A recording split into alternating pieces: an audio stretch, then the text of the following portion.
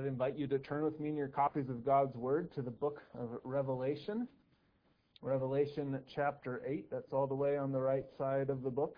Revelation chapter 8, specifically verses 1 through 5.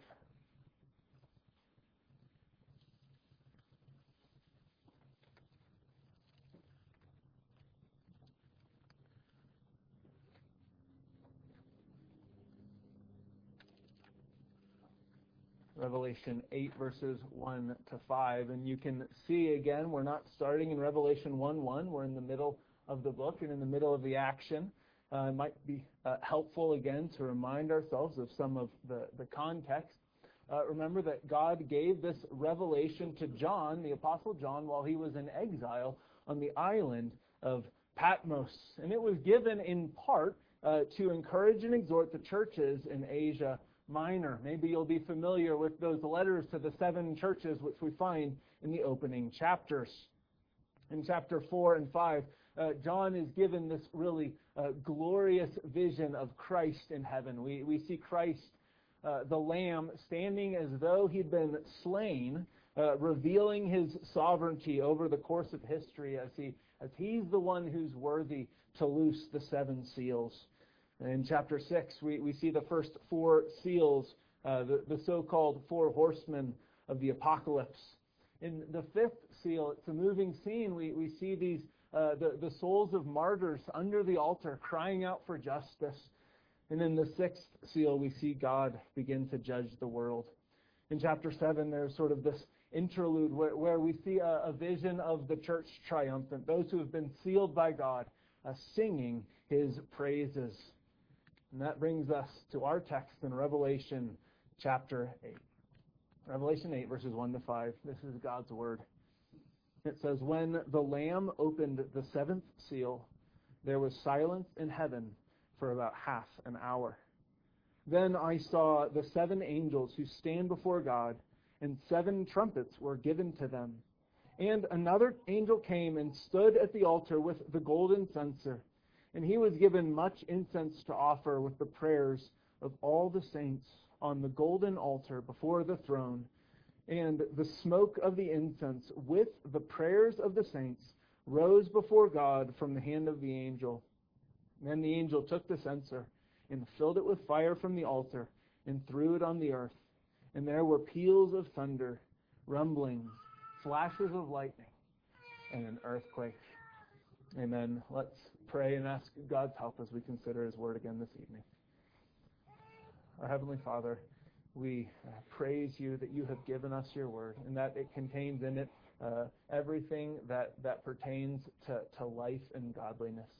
And we ask now this evening that you would help us to see wonderful things in your word. Let the words of my mouth and the meditations of our heart be pleasing in your sight. For we ask it in Christ's name. Amen. Well, I'm sure that for each of us, as we live our lives in this physical world full of physical pains and anxieties and stressors and sorrows, that we've all fallen prey to the temptation of what we might call spiritual forgetfulness. Maybe you're familiar with Bunyan's Pilgrim's Progress, and there's a powerful scene in part 2 where there's the muckraker. Above him is a crown of glory. But he's working and concerned with the things of this earth, the muck below him, and he can't look up and see spiritual realities. Or maybe you remember the account of Elisha's servant in 2 Kings chapter 6. The servant wakes up one day and he finds that they have been surrounded by a Syrian army. And he lamented. He said to Elisha, "Alas, my master, what shall we do?" You remember what Elisha did? He comforted him with those gospel-rich words, "Do not be afraid. Those who are with us are more than those who are with them." And then he prayed. He said, "O Lord God, open his eyes so that he may see." And then Elisha's servant was privileged to see that between them and the armies of the Assyrians were a legion of heavenly angels to protect them. We need, don't we, those reminders of heavenly and spiritual realities. and reminders of the heavenly help that God has given us. And it is in response to our propensity to lose sight of those spiritual realities that God has given us the book of Revelation. It serves as a heavenly perspective on the struggles of the church on earth, especially the struggles of the persecuted church on earth.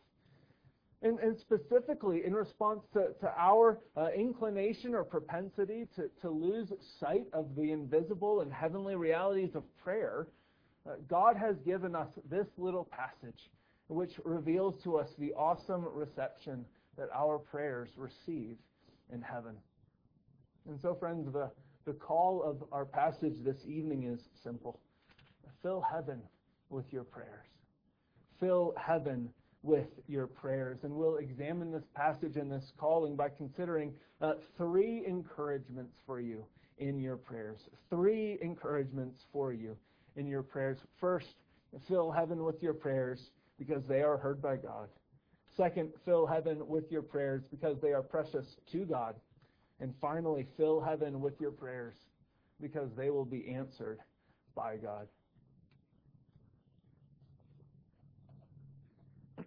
First, look with me again at verse 1 and see that you must fill heaven with your prayers because they are heard by God. We read in verse 1, when the Lamb opened the 7th seal, there was silence in heaven for about half an hour. And first, under this encouragement, we see a surprising silence. Verse 1 introduces the content of the 7th seal that Jesus Christ, the Lamb of God, is undoing, and it's silence. And this is quite unexpected.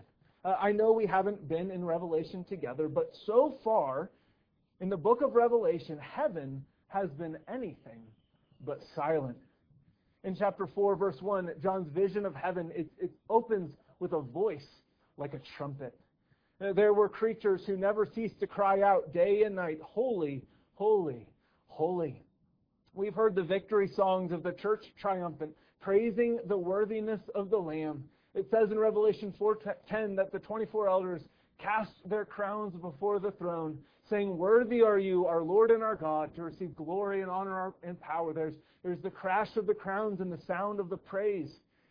There's the voice of the martyrs under the altar, calling out for justice. Revelation 6:10, it says, and they cried out with a loud voice. They cried out with a loud voice, O sovereign Lord, holy and true, how long before you will judge and avenge our blood? Chapter 7 ended with this cacophony of praise from a numberless multitude. Revelation 7:10, and they cried out with a loud voice, salvation belongs to our God who sits on the throne and to the Lamb. Heaven is active. Heaven is noisy. And then there's silence. What does this mean? Well, I submit to you that part of the reason that there is silence in heaven is so that God can listen to the prayers on earth. Silence in heaven so that God can listen to prayers on earth. Consider Psalm 65:1, which we'll sing together in a little while. It says, praise waits for you in silence, O God, in Zion. We heard the praise in chapter 7. We hear the silence in 8 verse 1. And how does David continue the thought? Psalm 65:2. Praise waits for you, O God, in silence. Praise waits for you in silence, O God, in Zion. O you who hear our prayers. Praise in silence and a God who hears your prayers. This silence, it's a picture of intense focus. Heaven is focused on the Lamb, and the Lamb is focused on the prayers of his people. Silence in heaven so that God can listen to prayers on earth. Of course, this is illustrative language. God is not like a flustered driver in a new city who turns down the radio and tells everybody to be quiet so that he can focus on the directions.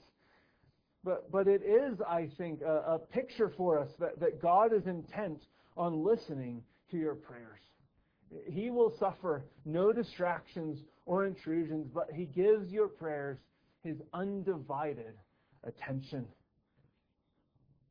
He gives his undivided attention to the prayers that rise up before him. It's a surprising silence. And second, under this encouragement, we have an encouraging illustration.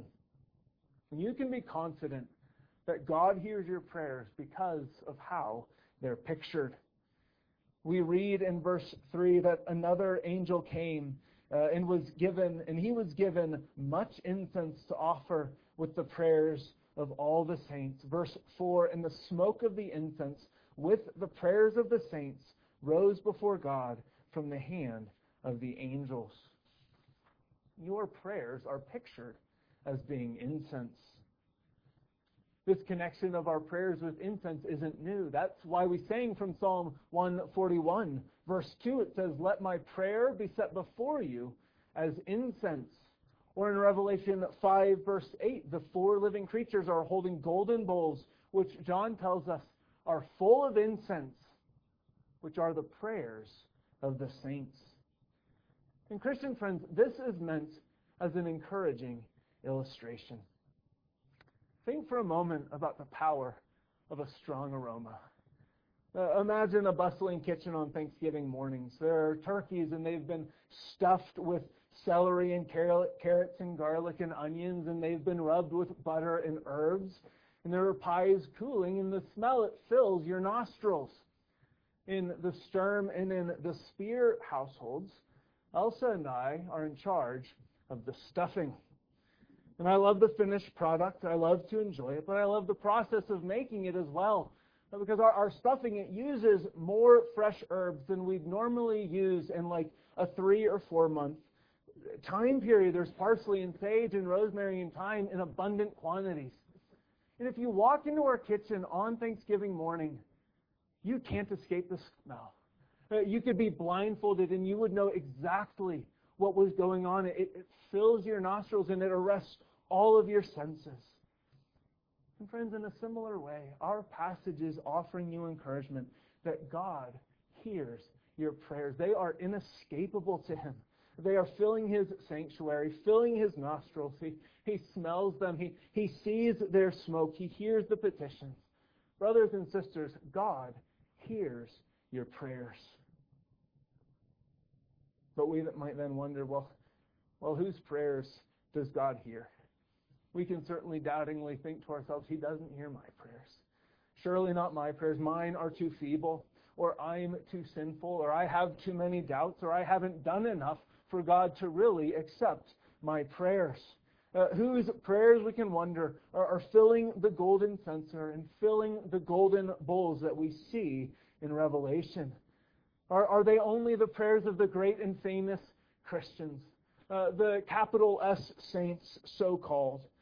Or are they only the prayers of the martyrs under the altar, only the prayers of those people who have suffered much for Jesus Christ? Now look with me at verse 3. It says, and He was given much incense that He should offer it with the prayers of all the saints. All the saints, brothers and sisters, your prayers and my prayers are in God's sanctuary now. He hears them all. And isn't this an encouragement? We can often lose confidence in our prayers' acceptance with God. Our senses can tell us that our prayers haven't made it outside of our head, much less past the roof into God's throne in heaven. Or we may have to wait long for an answer to prayer. We may find the heavens above us as brass and wonder if God has heard our prayers. But brothers and sisters, here they are. Here they are. They're in the censer and in the altar and rising up before the Lamb. The altar of heaven is filled with prayers that God has heard. It may be filled with prayers offered by unimpressive Christians in unimpressive locations, but nevertheless heard by God. You think of prayers offered in a midweek Zoom meeting, or prayers offered by discouraged Christians whose prayers contain more sighs and groans than phrases and words. And I'm sure that some of you are painfully familiar with those prayers, but they're heard by God. Heaven is filled with prayers of boys and girls even ones mimicking mom and dad in family worship. You know those prayers that I'm talking about, lacking in eloquence or rhetorical flourishes, but overflowing with a childlike faith. Dear Jesus, please let Grandma become a Christian. Dear Jesus, please protect the people in Ukraine. Dear Jesus, please give Daddy a new job. Boys and girls, do you know that God hears your prayers? You don't have to be a grown-up. You don't have to be an adult for God to hear your prayers. He loves to hear the prayers of His children, your parents' prayers and yours as well. God has ordained both praise and prayers to come to Him from the lips of little ones. Brothers and sisters, God hears all the prayers of all the saints, and so fill heaven with your prayers because they are heard by God. As we continue on in the text, we have still another encouragement. Notice, secondly, that you must fill heaven with your prayers because they are precious to God. Fill heaven with your prayers because they are precious to God.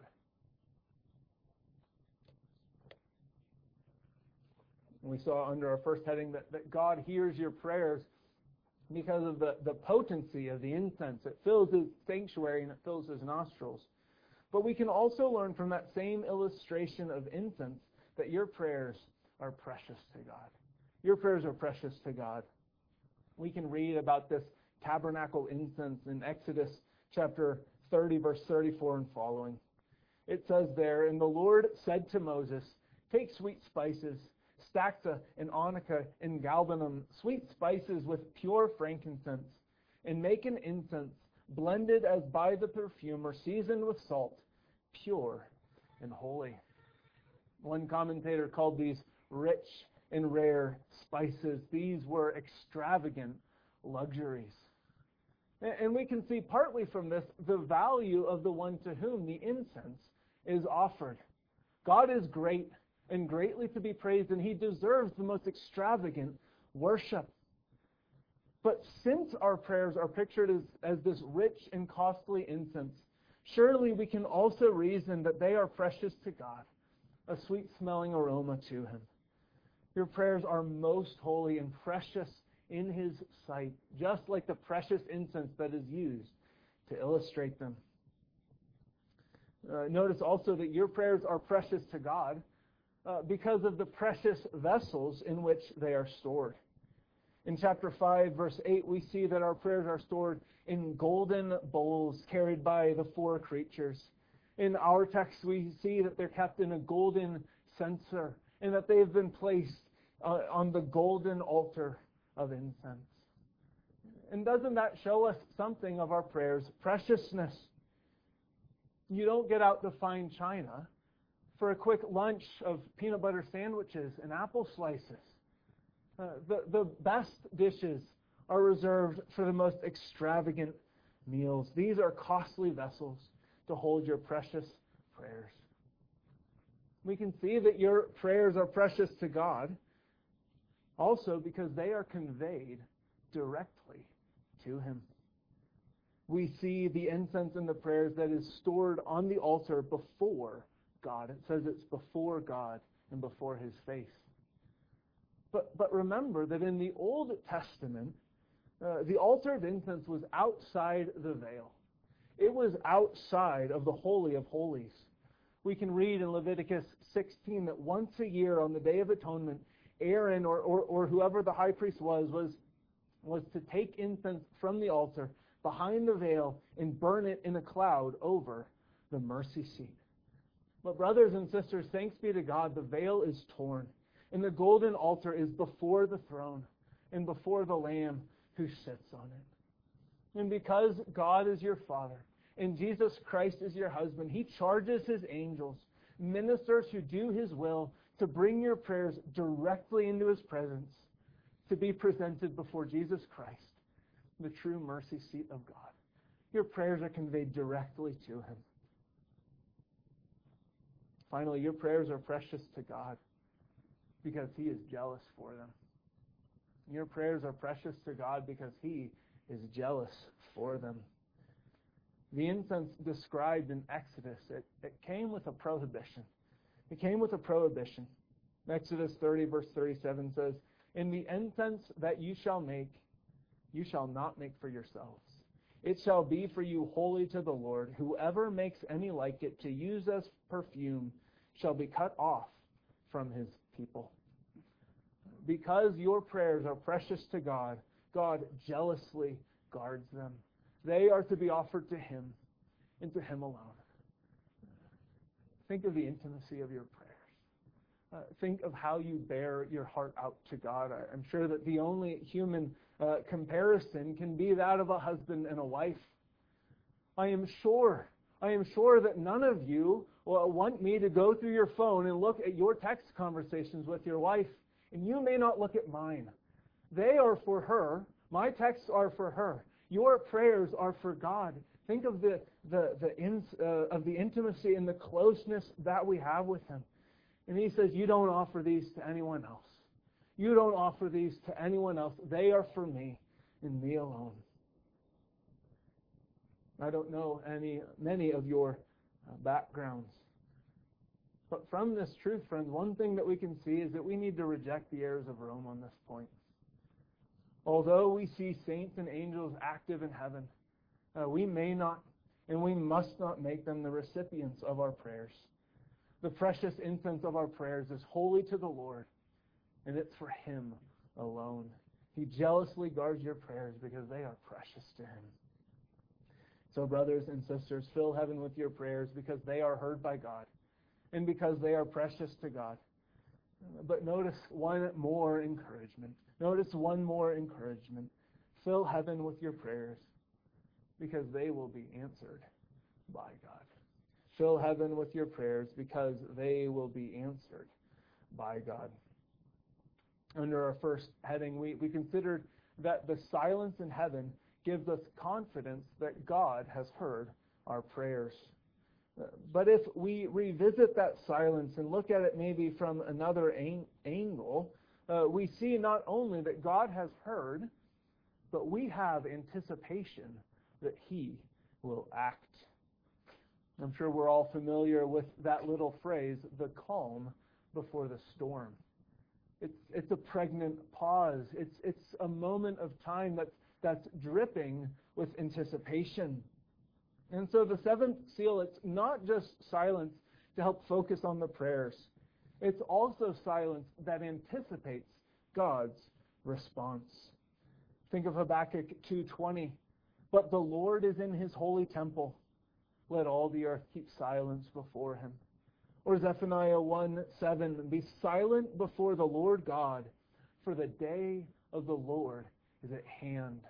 Remember, the day of the Lord, it's a day with multiple fulfillments. It's a day when God draws near and acts in an especially visible and powerful way. And so we see here silence in anticipation of God's answer. And how does God respond? How does God respond to the prayers of His people that have come up into His nostrils? We see that He responds with awesome, earth-shaking activity. Look at verse 5. It says, Then the angel took the censer and filled it with fire from the altar and threw it on the earth. And there were peals of thunder, rumblings, flashes of lightning, and an earthquake. I wonder if that language sounds familiar. In Exodus 19, we read in various places, On the morning of the third day, there were thunders and lightnings. It says, Now Mount Sinai was wrapped in smoke because the Lord had descended on it in fire. The whole mountain trembled greatly. Verse 5 in our text, it has the language and the vocabulary of Sinai. This is the language of a God who comes down and who is active in the affairs of men. In the context of the book of Revelation, I think that especially in view here is a continued answer to the petitions of the souls, the souls under the altar who were crying out for justice. In the sixth seal, we see that God judges the earth for their hand in the persecution of the saints. And here in verse 5, we see that God continues to judge all the earth. God judges all the earth. And let's just be real clear. This is a warning. Our text has a warning for us this evening, a warning that we need to hear and reckon with ourselves, and a warning that we need to proclaim to the world. Judgment is coming. As you talk with your friends and your neighbors, as you talk with unbelieving family members or co-workers, this is the kind of language that will raise eyebrows.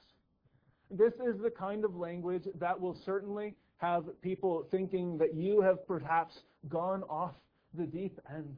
But look at the text, brothers and sisters, judgment is coming. Jesus said in Luke 12:49, I came to send fire on earth, and would that it were already kindled. And here in Revelation 5, it's a picture of what it will be like when the wrath of the Lamb is kindled but a little. Judgment is coming. And we see here that this world-ending judgment is brought about under God's sovereign rule by the prayers of the saints. The incense went up to heaven, and God came down and shook the earth. I wonder, have you wrestled with what it means when you pray the second petition of the Lord's Prayer? Our Father who art in heaven, hallowed be thy name, thy kingdom come. What does that look like? What will it look like for the Satan of kingdom to be destroyed and for the kingdom of God to advance? It will look like judgment, and we need to tell the world. We need to tell the world that judgment is coming, but that they can be at peace with the one who's bringing it. Judgment is coming. God, through John, he is encouraging the churches in Asia that despite their persecution and suffering and tribulation, he has heard their prayers and he will act. It's a wake-up call to that sleepy church in Sardis. Do you remember in Revelation chapter 2, I think, he says to that church in Sardis, wake up and strengthen what remains, because judgment is coming. And it's certainly also an encouragement to that persecuted church and suffering church in Smyrna, who were told to endure suffering, even being put to death, so that they could receive the victor's crown. And there's here assurance here that God will hear their prayers and answer their prayers and give them justice. God heard the prayers of the churches in Asia. And brothers and sisters, that same encouragement is offered to you. God will answer your prayers. Think back. We're at the start of a new year. Think back on the past year and think to yourself, how is it that God has dealt with your prayers? Haven't you seen, even in this congregation, God answering your prayers? When I was here in May, all the discussion was, what's the new building going to be? When will we have a new building?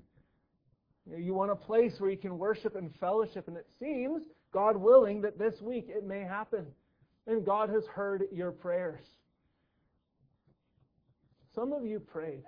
Some of you older saints have prayed for 49 years that God would strike down Roe v. Wade and bring protection to the most vulnerable in our society. For 49 years, the heavens were brass. And you heard God say by his providence, not yet, just a little while longer. But brothers and sisters, God answered your prayers. Haven't some of you prayed for victory over sin and seen God give it? Or prayed for assurance and seen God grant it? Brothers and sisters, God answers prayers. And this is an encouragement to persevere in prayer, isn't it? I know there's a danger saying, think back to the past year and think to yourself about the prayers you've prayed, because I'm sure that some of them are unanswered. But still, nevertheless, our passage offers encouragement. And there is an encouragement here for you Christians who are tempted to leave off praying. God will answer your prayers. He may not answer in our time or according to our will, but he will certainly answer.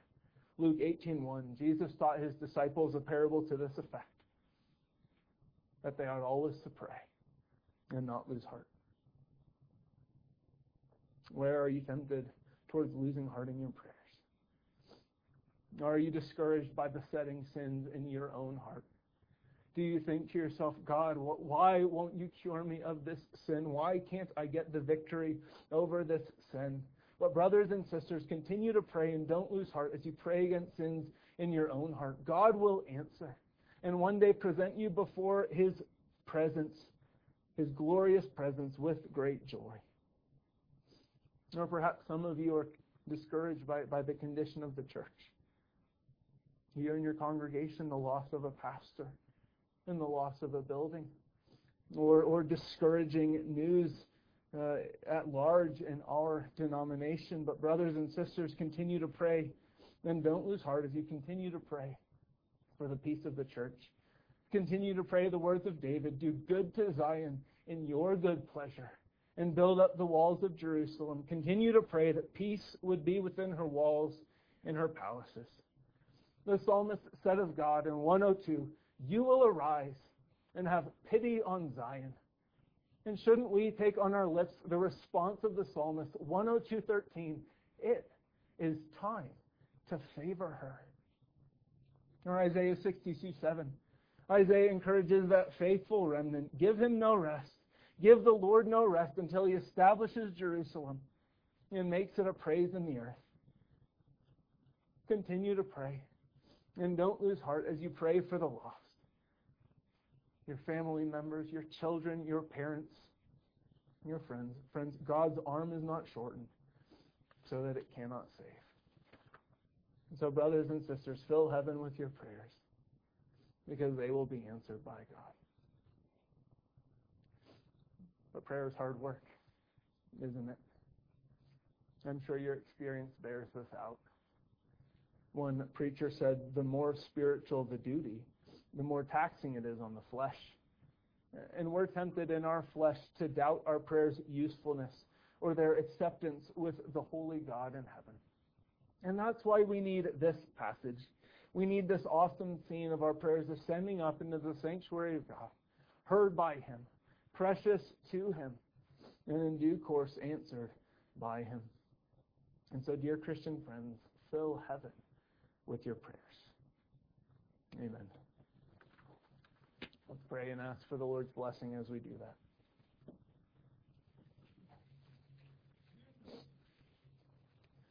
Heavenly Father, we are so grateful for your word. We are so grateful that you are a God who hears prayers, that a small group of your people, that an individual Christian can bend the ear of the Almighty God in heaven, can ask for an audience with you and have it in a moment. We praise you, Lord Jesus Christ, that you have made this possible. We ask, Heavenly Father, that you would make us a praying people. God, I pray for those here who are discouraged in their prayers, those for whom the heavens are currently brass. God, would you be kind to them and be merciful to them? Either, God, answer their prayers and hasten an answer, or give them encouragement.